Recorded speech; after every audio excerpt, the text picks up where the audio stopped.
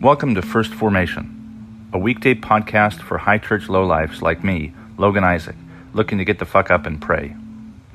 This is where Pew Pew HQ shares morning prayers for the humble, hardy folk caught in the crosshairs of God and country.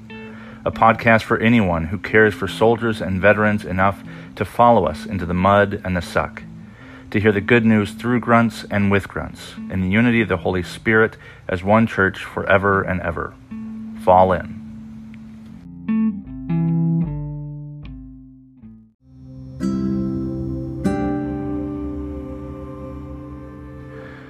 Psalm 112. Praise the Lord. Happy are those who fear the Lord, who greatly delight in his commandments. Their descendants will be mighty in the land. The generation of the upright will be blessed. Wealth and riches are in their houses, and their righteousness endures forever. They rise in the darkness as a light for the upright. They are gracious, merciful, and righteous. It is well with those who deal generously, and lend, who conduct their affairs with justice. For the righteous will never be moved. They will be remembered forever. They are not afraid of evil tidings. Their hearts are firm, secure in the Lord. Their hearts are steady. They will not be afraid. In the end, they will look in triumph on their foes. They have distributed freely. They have given to the poor. Their righteousness endures forever. Their horn is exalted in honor. The wicked see it and are angry. They gnash their teeth and melt away. The desire of the wicked comes to nothing. Proverbs 15, verses 13 through 17. A glad heart makes a cheerful countenance, but by sorrow of heart the spirit is broken. The mind of one who has understanding seeks knowledge, but the mouths of fools feed on folly. All the days of the poor are hard, but a cheerful heart has a continual feast. Better is a little with the fear of the Lord than a great treasure and trouble with it. Better is a dinner of vegetables where love is than a fatted ox and hatred with it. 1 Peter chapter 3, verses 8 through 12. Finally, all of you, have unity of spirit, sympathy, love for one another, a tender heart and a humble mind. Do not repay evil for evil or abuse for abuse, but, on the contrary, repay with a blessing. It is this that you were called, that you might inherit a blessing. For those who desire life and desire to see good days, let them keep their tongues from evil and their lips from speaking deceit. Let them turn away from evil and do good. Let them seek peace and pursue it. For the eyes of the Lord are on the righteous, and his ears are open to their prayer. But the face of the Lord is against those who do evil.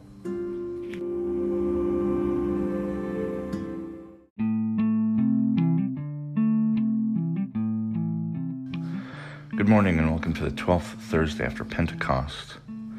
This morning we see a new psalm to read in 112. And then we have a very brief selection from Proverbs and then from 1 Peter. And Proverbs doesn't always, but very often just sounds like, kind of pithy sentences one after another. And that's the case here. It's just kind of like, really short sayings that are really trying to be super insightful, and sometimes you're just like, what the fuck are you talking about?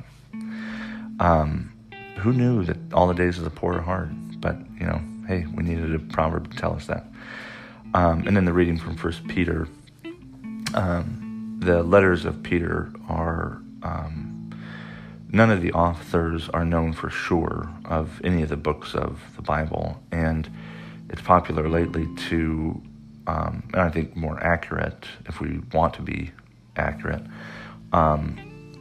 is to describe letters and books as being produced by a community, because there's clearly edits and revisions and, some imitation going on, and to ascribe a work to somebody else's authorship who was already really well known, it was a really popular way to kind of get noticed. There's no such thing as plagiarism or identity theft in the first century.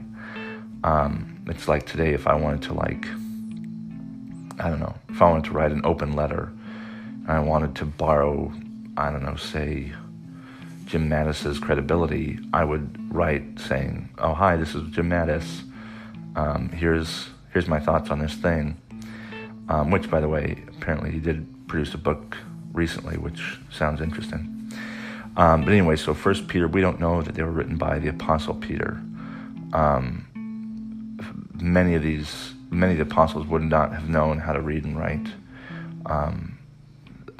People were typically poor and lived, kind of day to day. And reading and writing is not something that was common. Even to have, say, a scribe who did know how to read and write and who could dictate was still a pretty expensive process. So it's not incredibly likely that the Apostle Peter wrote them. It's much more likely that, someone or a group of people wrote these letters back and forth. And it's attributed the authorship to Peter. But they try to imitate what Peter would have thought based on what everybody knew about him. And in this very short selection, he's kind of saying goodbye, or the letter is saying goodbye, and encourages everybody to have unity of spirit, sympathy, love for one another, and my favorite part, a tender heart and a humble mind. It's these kind of pithy sayings that I think, these kind of short little quotables that I think are really, it really moved me. A tender heart and a humble mind. And it's not unity like there shouldn't be any dissension, but a unity of spirit, that, the Spirit is one among everybody, even if that's expressed in different ways. Maybe one person is really good about clothing the naked, and another person is really good about visiting the imprisoned. But to do so with a unity of spirit, I think is, much better than, because some Christians are upset with dissent and they try and crush it, saying, you're trying to create disunity, and then they cherry pick selections from the Bible to justify their bullshit. But this letter, I don't know, it just really stuck with me, this one single line. And we've heard elsewhere, do not repay evil for evil or abuse for abuse, but on the contrary, repay with a blessing. And the reason is that this is what we were called for. It is for this that you were called, that you might inherit a blessing. And then the rest is actually a quote. I don't know if it's all that clear. I don't know how to do that in reading, other than to say open quote, close quote. But that's what I hope that the church might learn from grunts, from Christian soldiers. The lowest of the low, the lowest enlisted people, going through the worst suck, who the only way to get along is to have a tender heart and a humble mind. When I saw a funny meme the other day about close of business and final formation, and it was like 13:30, nothing, 15:45, nothing, 16:45, Connex inventory, and I had like a sad cat meme. And, you probably wouldn't understand unless you're in the military, but, shit gets thrown at you left and right.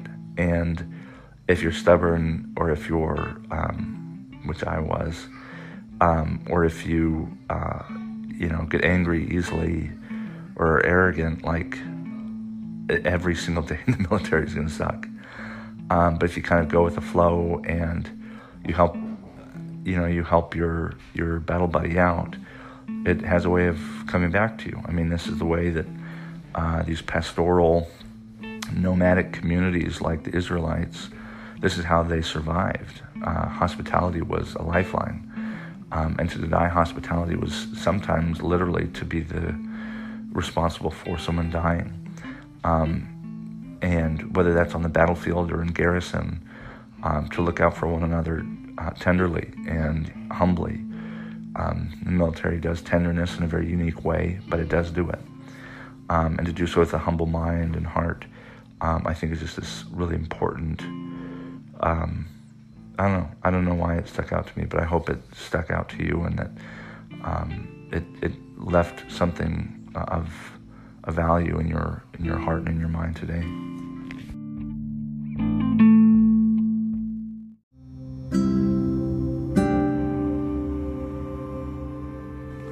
A prayer for guidance from the Book of Common Prayer.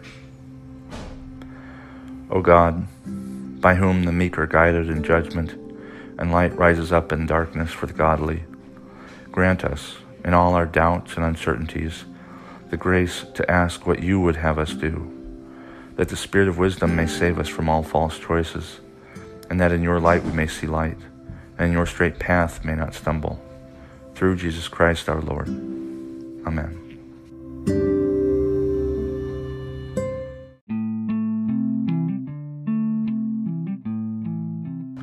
Thank you for falling in to First Formation, where Pew Pew HQ shares morning prayers for the humble, hardy folk caught in the crosshairs of God and country.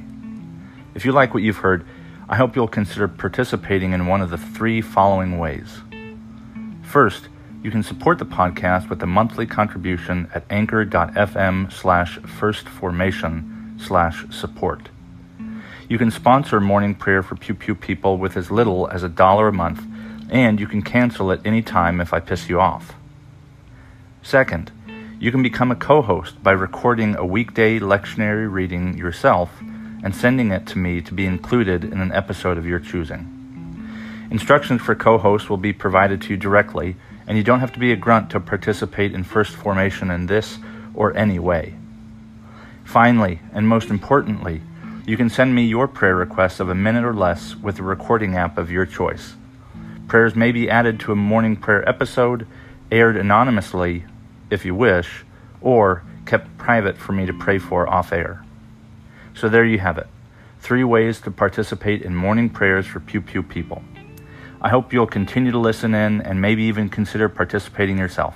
This has been Logan Isaac, always faithful, always family. Semper Familia.